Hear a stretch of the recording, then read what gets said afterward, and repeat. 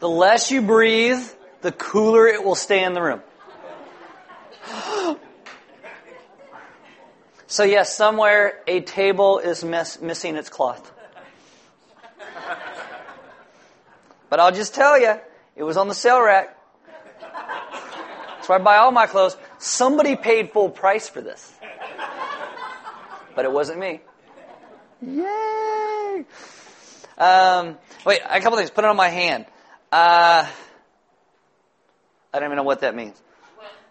No, I got one thing I remember, but I've got something else above that, and I don't even know what it means. But the apologetics class. Okay, so our apologetics class. I'm like, a pole. What does that mean? I'm going to go dancing tonight. Anyway. This is not going to be on the video. What did you say? Not in this outfit? Is that what you said? Oh. Okay, apologetics class this Wednesday night. If you came last week and it all went over your head, sorry. Come again. That's a lot of philosophy. This week is going to be much more hands-on, ground level. So come, we're going to talk about Jesus, evidence for Jesus actually existing, and evidences for the resurrection is what we're talking about, the apologetics class, 6:30 Wednesday night, so don't just write it off. Secondly, Cinderella's Closet was so amazing that Santa Maria High actually asked them to come and do Cinderella's Closet there. Great, right? Yay! So, Jesse just let me know this morning that a week from Thursday, right? They don't have the time yet. She'll know tomorrow, so it'll be in the email update this week. But they're going over and setting up over at Santa Maria High School. So if any of the kids from Pioneer or even Rigetti or anybody missed it, it's going to be there, and those kids can all come out and kind of shop with some dresses there. If you would like to help in any part of that, maybe getting dresses over and setting up and doing that stuff, at the Welcome Center in the back, just let them know, because they're going to be, what in the world is this? Just say, I want to sign up to help at Cinderella's Closet on that Thursday, and they'll take your name and we'll get it over to Jessa, and you guys can help and get all that done. It's awesome. Now, last thing I got before we start is Corey Hobibian and his family. I don't know why it's so washed out. It's like they took one of those old photos and boop, whatever. Anyway, Corey O'Biven and his family, they are some missionaries that we are supporting. They're actually, and the way we like to support missionaries is when they do church planting work. And so they are actually going to Ireland on April 30th to be church planters in Ireland. And you may think, why Ireland? Because Ireland has a very small Christian population. And one of the best ways that actually gets the furtherance of the gospel of Jesus Christ is through church plants. And so they are going there to start a church planting effort. And in the back, if you would like, you can sign up. They're not going to send you things that ask you for money. What they're going to do is send you their weekly update that tells you what's happening, where they're at. And then they're starting a thing called 30 Days of Prayer. And that starts on Tuesday, and every day they'll send you a little thing about what to pray for about Ireland, and it all leads up to when they leave to go over there to plant churches. So if you would like to sign up for that, you can just sign up in the back, and we will send them your names and stuff. And again, they're not going to ask you for money and stuff, but they just like to keep you in the loop, since Element does support them in their church planting work. Right? People ask me, why are you wearing long sleeves? It'll make sense. Welcome to Element. My name is Aaron. I'm one of the pastors here. I make very bad jokes. Sorry. There are Bibles in the back. If you don't own one, you can have one. If you forgot one, you can use one. There are sermon notes on all the communion tables throughout the room. But if you have a smartphone, you don't have to shut it off. You can download an app. That app is called YouVersion. Click on Live in YouVersion. It'll bring us up by GPS in your smartphone. Or if you're watching on video, 934-54-5558. And it'll bring us up by that. And you'll get the sermon notes and the verses and the questions and all that goes along with this morning's message. So stand with me, reading to God's Word, and we will get started. This is Matthew chapter 5, verse 7, and it says, "Blessed are the merciful, for they shall receive mercy." Now, I want you to repeat that with me. I'll give you a countdown, so you know, okay, 1, 2, 3. Blessed are the merciful, for they shall receive mercy. Okay, one more time without my prompting.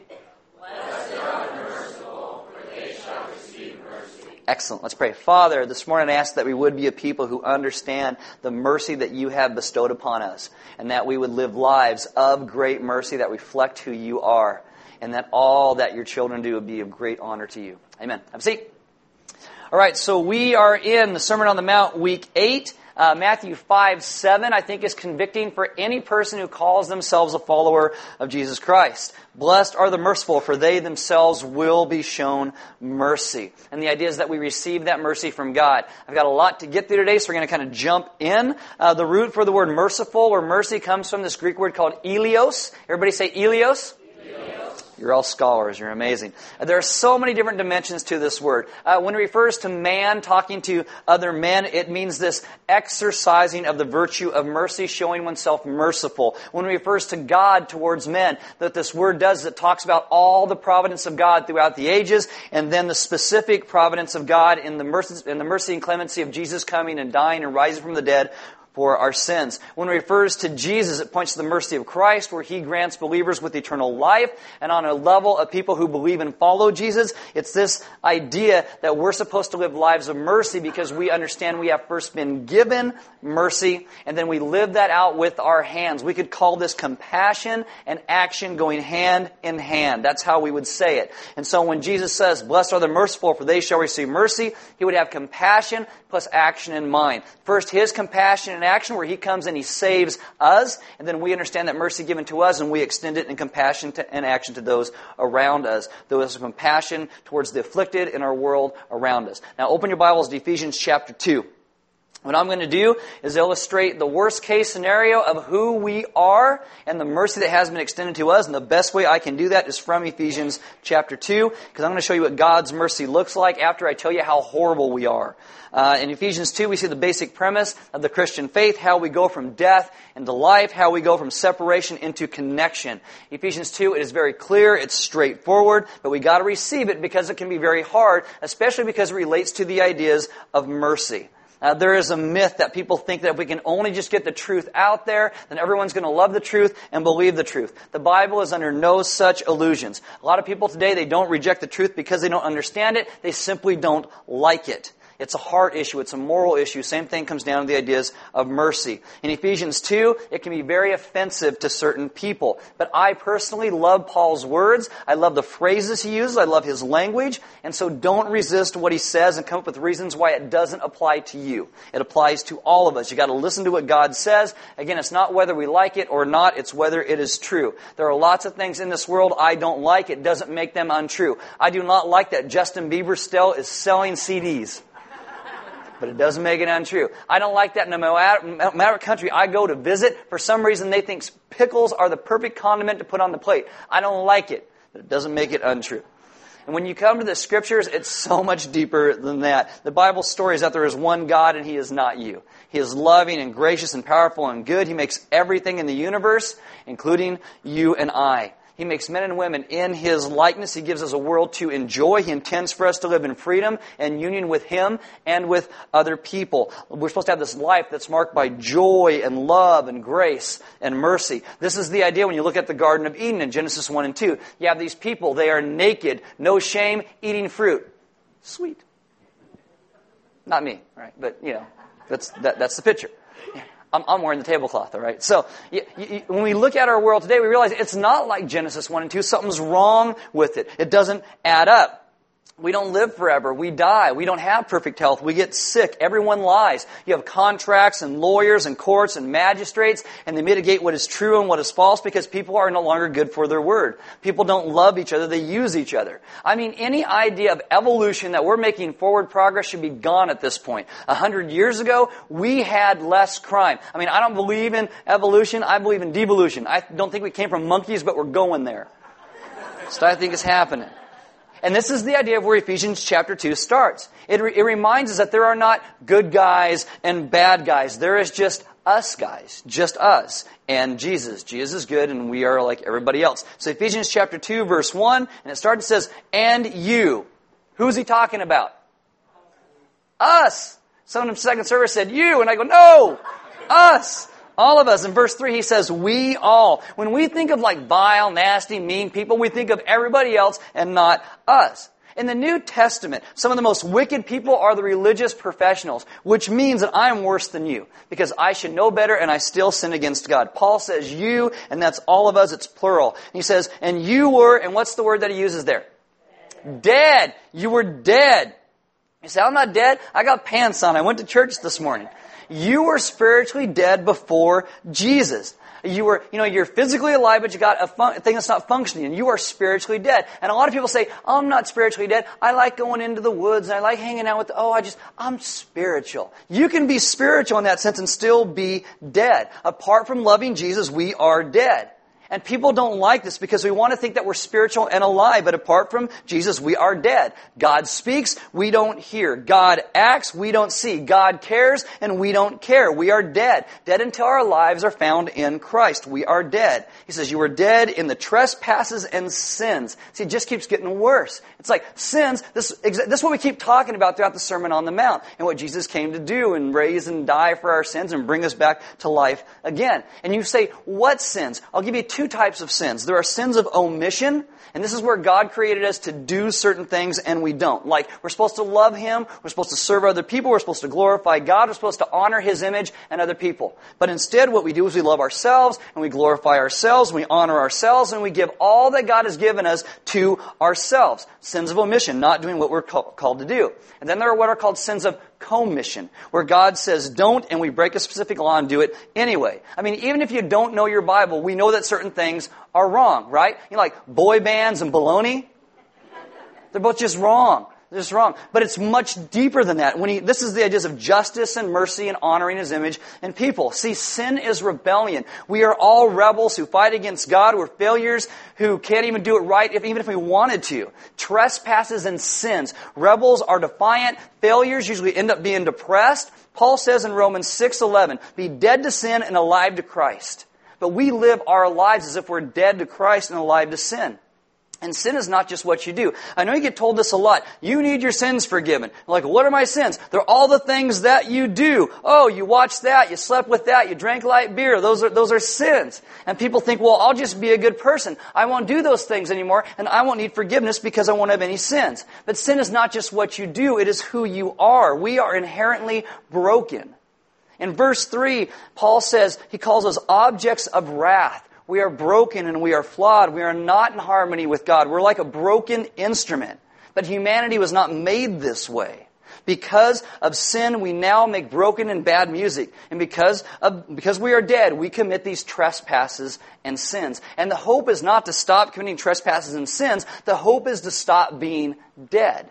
And this is again why Jesus Christ came. Now Ephesians 2 verses 1 through 3 says, you were dead in the trespasses and sins in which you once walked, following the course of this world, following the prince of the power of the air, the spirit that is now at work in the sons of disobedience, among whom we all once lived in the passions of our flesh, carrying out the desires of the body and the mind. And we were by nature children of wrath like the rest of mankind. See, this is why counselors' offices are full today. They're full of these wounded people. Cemeteries are full of dead people. It's a war. And a war is waged in here that Paul says on three fronts. The first one he talks about is Satan. And I know people today, that sounds like ancient folklore. Oh, that's just crazy talk. Look at the world, though. Tyranny, starvation, death, abuse, pride, injustice. If this is the effect, what's the cause? I mean, we are a major part of that cause. But if it's just humans, shouldn't we make a little bit of progress somewhere? I mean, we keep trying to fix it, though we are major contributors to it, but it looks like there's an outside force pushing this thing downhill. And Scripture says it's not a force, it is a being. It's a rebellious fallen angel created by God, but not equal to Him.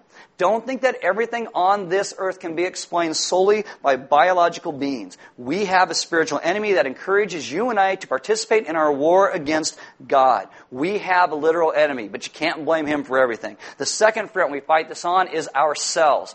Ourselves. We are not just victims. This is why Paul says, carrying out the desires of the body and the mind. When Christianity, what we call this is the flesh. That's what we call this. We have an internal broken propensity for sin. It's our condition.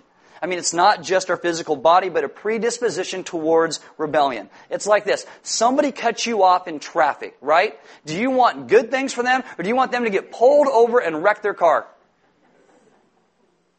Second service, one guy in the back saw death.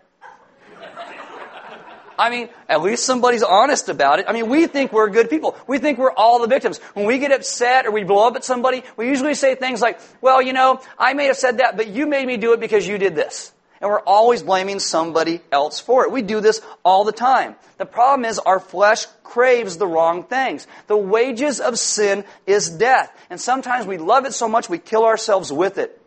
God makes some things that are so good, and yet we destroy them. I mean, alcohol. God gave wine to gladden the hearts of men. It's a wonderful and good thing that people drink so much that they lose relationships, and they lose their health, they lose their job, they lose their life. They make things like light beer. Just horrible. Sexuality, right? God, naked, no shame, man and a woman together, supposed to be beautiful, and what do we do with it today? Booty calls and shacking up and hooking up and pornography, it's what we do. God's supposed to give us the enjoyment of life. You work 6, you rest 1. What do we do now? We work 1, we rest 6, and complain about the one we have to work. And we get very lazy. Sin is a cancer that's unwilling to relent until it kills the host. The problem is not that it's just out there trying to get in. The book of James says it is in us. We love it, we should not, even though it kills us. The third front the war is fought on is the world.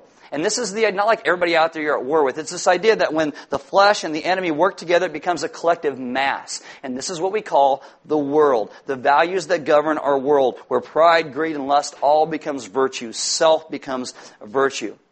And this world system validates sin. I mean, customer service companies, you call them up, if you're nice, you get nowhere, you're mean, and they bend over backwards for you. I have a friend who wouldn't lie at his job and got passed over for promotion after promotion. Why? Because the world systems are at war with God and His children. I mean, you will get told all the time by churches, become a Christian, add Jesus, He's like Miracle Grow, and everything turns green and gets better. When the truth actually is, many times you give your life to Jesus, and all hell breaks loose in your life. It's just what happens. Mark Driscoll says it's easier to be the dead fish and float with the current than swim upstream all day long. And that's true. And that's true. I mean, think about this. Love one person in marriage forever. I've been married 22 years this year. And I'll tell you, for my wife, that cannot be easy. Right? Because she's got to live with this all the time. And I'm like, sometimes I sit there, like last night, it was like 9 o'clock. She's like, I want a McDonald's ice cream cone. And I'm like, I will get in the car and go get you one just because you're so good to me. Because you got to live with this. It's guilt. Okay? That's what it is. I mean, she's got to live with this. I mean, how about this? Tell the truth even when it costs you everything. I mean, these are hard things. And it can be discouraging because the enemy's out there, the enemy's in here, and they form this entire substructure in which the children of God live within. But we are not just victims. We are rebels. We have made the world the way that it is. And so here's my question. Is God just in being angry at Satan? Is this on? Yes, okay, good. Just checking. Satan's bad. Okay? He's bad. All right.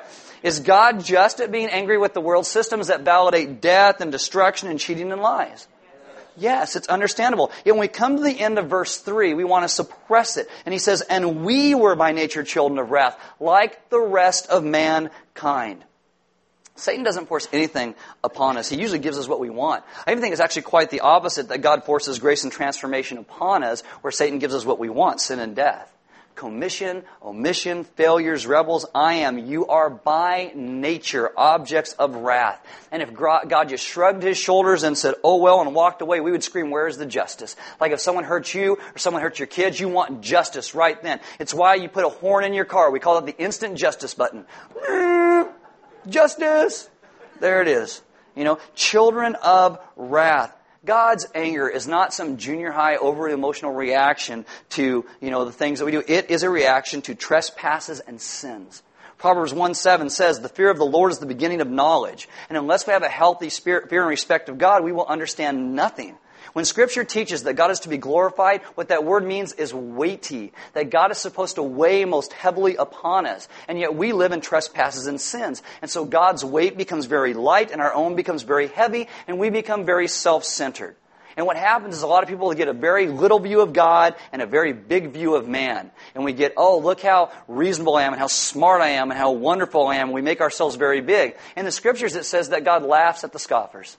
Because God is very big and man is very little. We must understand the gravity of sin and that it is death. God hates sin. And so Paul starts Ephesians by reminding us that we are all the same. And we're by nature children of wrath like the rest of mankind. But now Ephesians 2 verse 4, he says, but God being rich in, what's the word? Mercy. You had your Bible open, you know that. Mercy. God being rich, that's the word eleos. We were dead. And when you are dead, you are dead. You don't move, you don't breathe, you don't walk, you don't talk, dead. But because of God's great mercy, our God who is rich in mercy, because of the great love with which He loved us, even when we were dead in our trespasses, made us alive together with Christ. God's mercy made us alive. And if we were some type of amening church, that'd be worth an amen. Amen. You are dead. You are far from God. But the God we serve is a God who is rich in mercy, who has compassion for our condition, and moves in action to relieve our suffering. Imagine it's like this. God is up here on this little stage. Where would we be? We are as far from God as you could possibly imagine. It'd be like if I walked off the stage and God's there. How far would we be? Like I'd walk past you guys. I'd walk back to the second tier of heaven, back here in the back, and I'd walk back here through the hallway. It'd be like coming back here past the nursery and the children's rooms and even past the lounge where everybody stands in there. And then maybe even by the welcome center. And then we're going all the way outside because it's still just not far enough.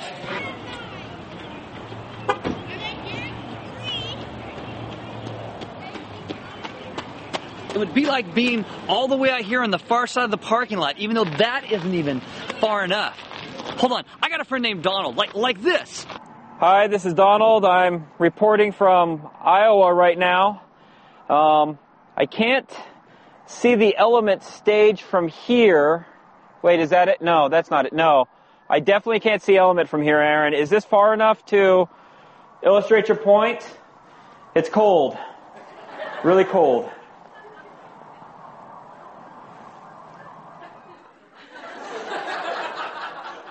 Iowa is where God sticks people He's mad at, right?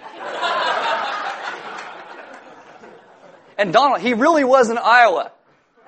He's here today, but he just got that shot of him. That's the idea. We were as far from God as you could possibly be. That's how far away we were. And yet God, because of His great mercy, has come and saved us.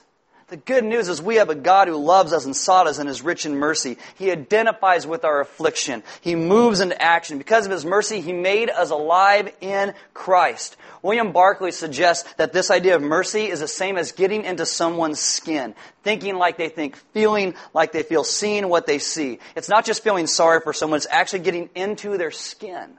And this is great news, because this is what God did for us in the person of Christ. He got into our skin. We call this the incarnation. This is what we celebrate at Christmas time. He saw what we see. He felt what we felt.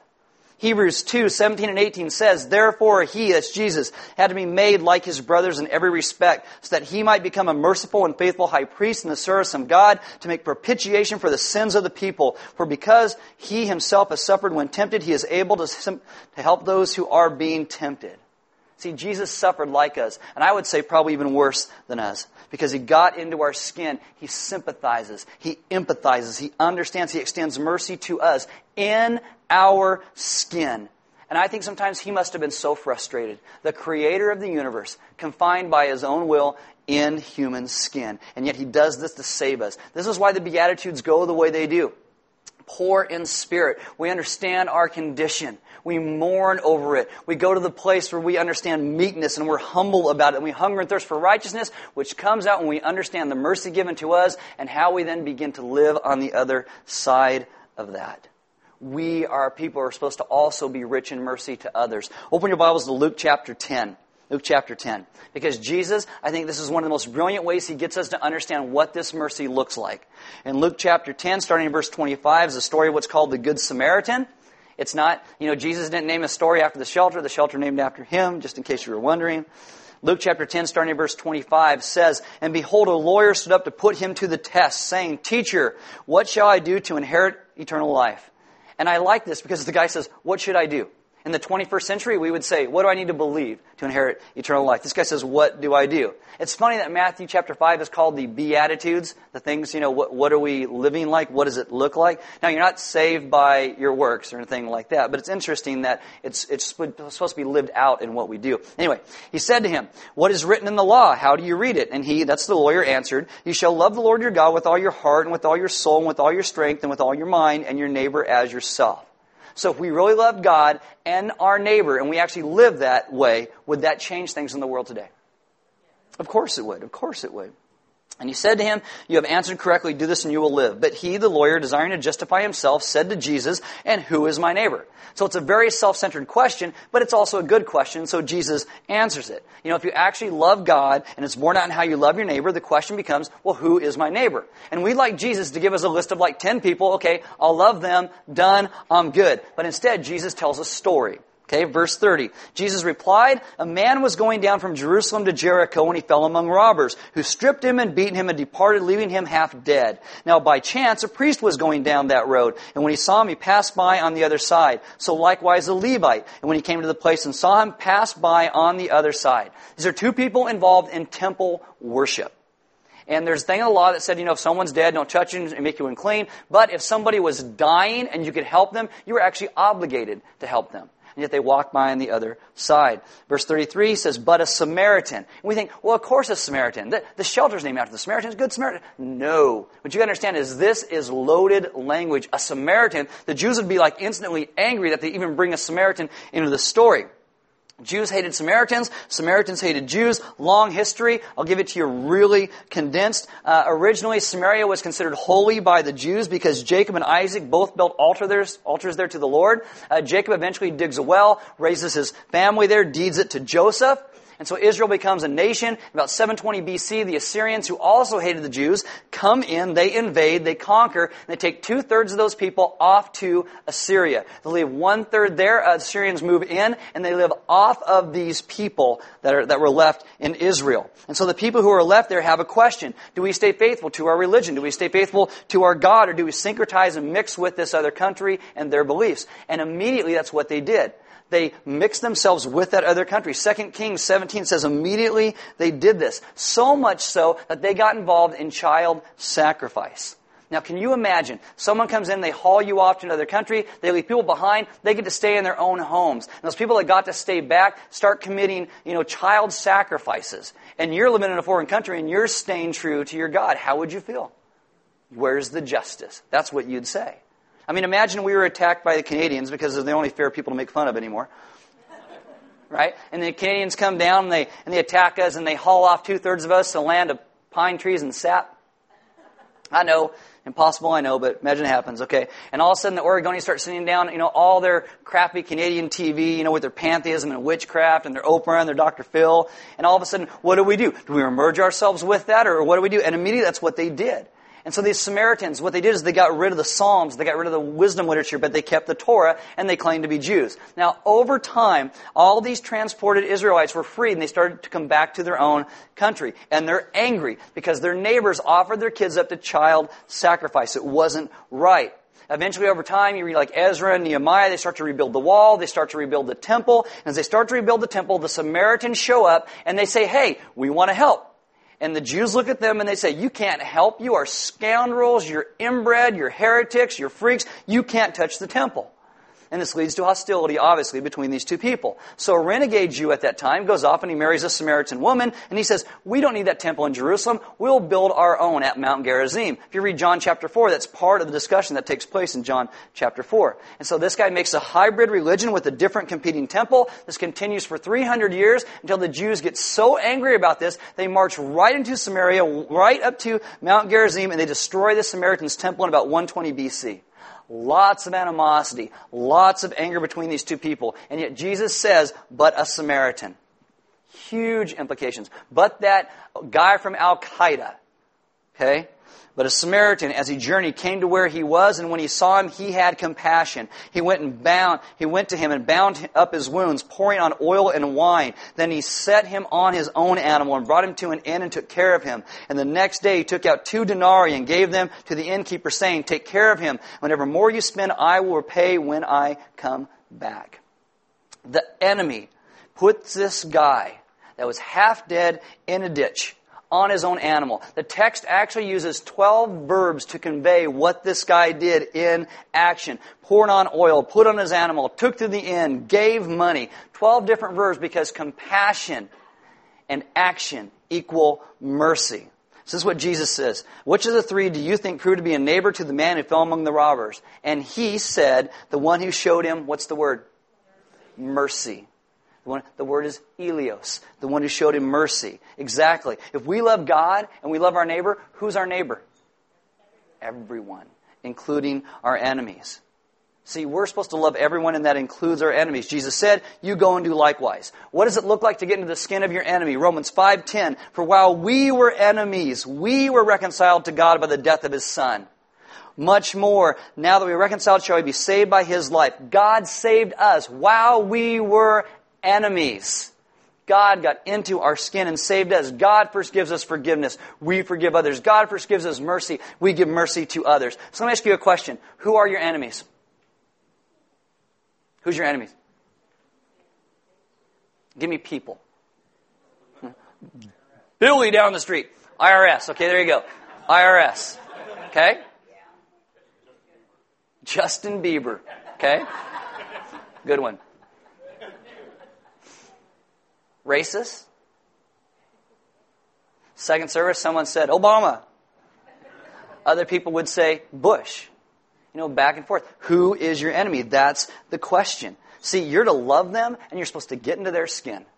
If you are a conservative, you get into the skin of a liberal. If you're a liberal, you get into the skin of a conservative. And you think like them, you feel like them, you have compassion on them. You don't just tear them down. You've got to be willing to do something about their condition by showing compassion and action hand in hand. Because we were by nature children of wrath like the rest of mankind, like the Justin Biebers. But God, being rich in mercy because of the great love with which He loved us, even when we were dead in our trespasses, made us alive together with Christ. By grace you have been saved. We are the Samaritans. We are the half-dead guy in the ditch. We were the enemies of God. And as bad as you think somebody else's sin is, it is nowhere near a faint shout of how awful your sin stunk before a holy and a righteous God. Romans 5:8, but God shows His love for us, and that while we were still sinners, Christ died for us. In Jesus, you see the love and the justice and the mercy of God hand in hand. Scriptures told you that the wages of sin is death. Well, how come Jesus died if He didn't sin? 2 Corinthians 5:21, God made Him who had no sin to be sin for us, so that in Him we might become the righteousness of God. Jesus died for our sin. Colossians 2:13-15 says our sins were laid upon Him, our condition of sin, our life of sin. This is why the gospel is good news, because God's justice is met, and God is not a liar. God says you sin, you die. The wages of sin is death. Period. That's how it works. And yet who dies for us? Jesus. Exactly. And we receive love and grace and mercy. We can never atone for all of our own sins. This is why in John 19:30 Jesus cries out, it is finished. Paid in full. And I think that is a cry of mercy for His people. Jesus suffered our wrath. We do not have to stand before a God and justify or vindicate ourselves because Jesus took care of all of that. Jesus died and rose and conquered our enemies of Satan, sin, death, flesh, and the world. When Jesus rose, we were in Christ. I think this beatitude has totally been flipped on its head now because of Christ's death and resurrection, because we show mercy because we have been given mercy. It's kind of like Matthew 6:14-15. Jesus says, for if you forgive others their trespasses, your heavenly Father will also forgive you. But if you do not forgive their trespasses, neither will your Father forgive your trespasses. After the cross and the resurrection, the reality is what Paul says in Colossians 3:13. He says, bearing with one another, and if one has complaint against another, forgiving each other as the Lord has forgiven you. So you also must forgive.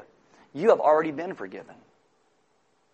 When you believe in Christ, your sins are gone. You have been forgiven, so you forgive others around you. We have been shown mercy, and so we show mercy ourselves. We understand that first in the fact that Jesus paid for our sins, compassion and action.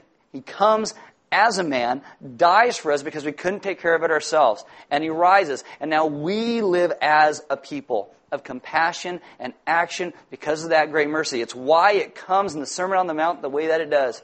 When we hunger and thirst for righteousness, what do? We start to live out mercy. That's what we begin to do. Compassion and action. This is why we talk about communion every week. Communion is compassion and action hand in hand going together. That's why you take that cracker. Oh, Graceland. Her name is Grace. See? It's awesome. Anyway, so you take that cracker and you break it like Christ's body is broken for us. You dip it in the wine of the grape just like Christ's blood was shed for you and I. Compassion and action, hand in hand going together. The band's going to come up. And as they do, we invite you to sing these songs. But to take communion and remember that this is the place where mercy was extended to you. It reminds us of that. So we have some deacons and elders in the back, and if you need prayer, I mean, maybe you're in a spot in your life where you desire some mercy or to understand what that mercy looks like, or maybe you are not a merciful person and you want to learn how to show it to other people, how to better understand that mercy that was first given to you. They would love to pray with you. They would love to talk to you about that. There's offering boxes on the sidewall in the back, and we give because God gave so much to us. Giving is part of that worship. That's why it's there. It's a response to what He has done. So we don't pass the plate. It's like if you want to give, it's a response. There it is. I don't know if there's any food and stuff in the back, or if the people like second service were locusts again and ate it all. But if not, invite somebody out to lunch today. And ask these questions and talk about these things and say, you know what? What does compassion and action look like? How has God shown you compassion and action, throughout your life? How can we be better at showing that to other people? Because, again, it's not about doing. Doing things doesn't make God love us or like us anymore. But it's a natural outcropping of what He has done. We should be a people who long to live compassion and action hand in hand going together. Because what it does is it represents who our great God is. He is a God of compassion and action. A God who has given His people great mercy. Let's pray. Father, this morning I ask that we would be those who live in the understanding of Your mercy and Your grace. That we would hear the words that You say to us. Not just this morning, but as we walk out of this place and we live lives that would remember the words that You have said. And we would start to be compassion and action hand in hand, not because it makes You love us more or like us more, but simply because it is who You called us to live as.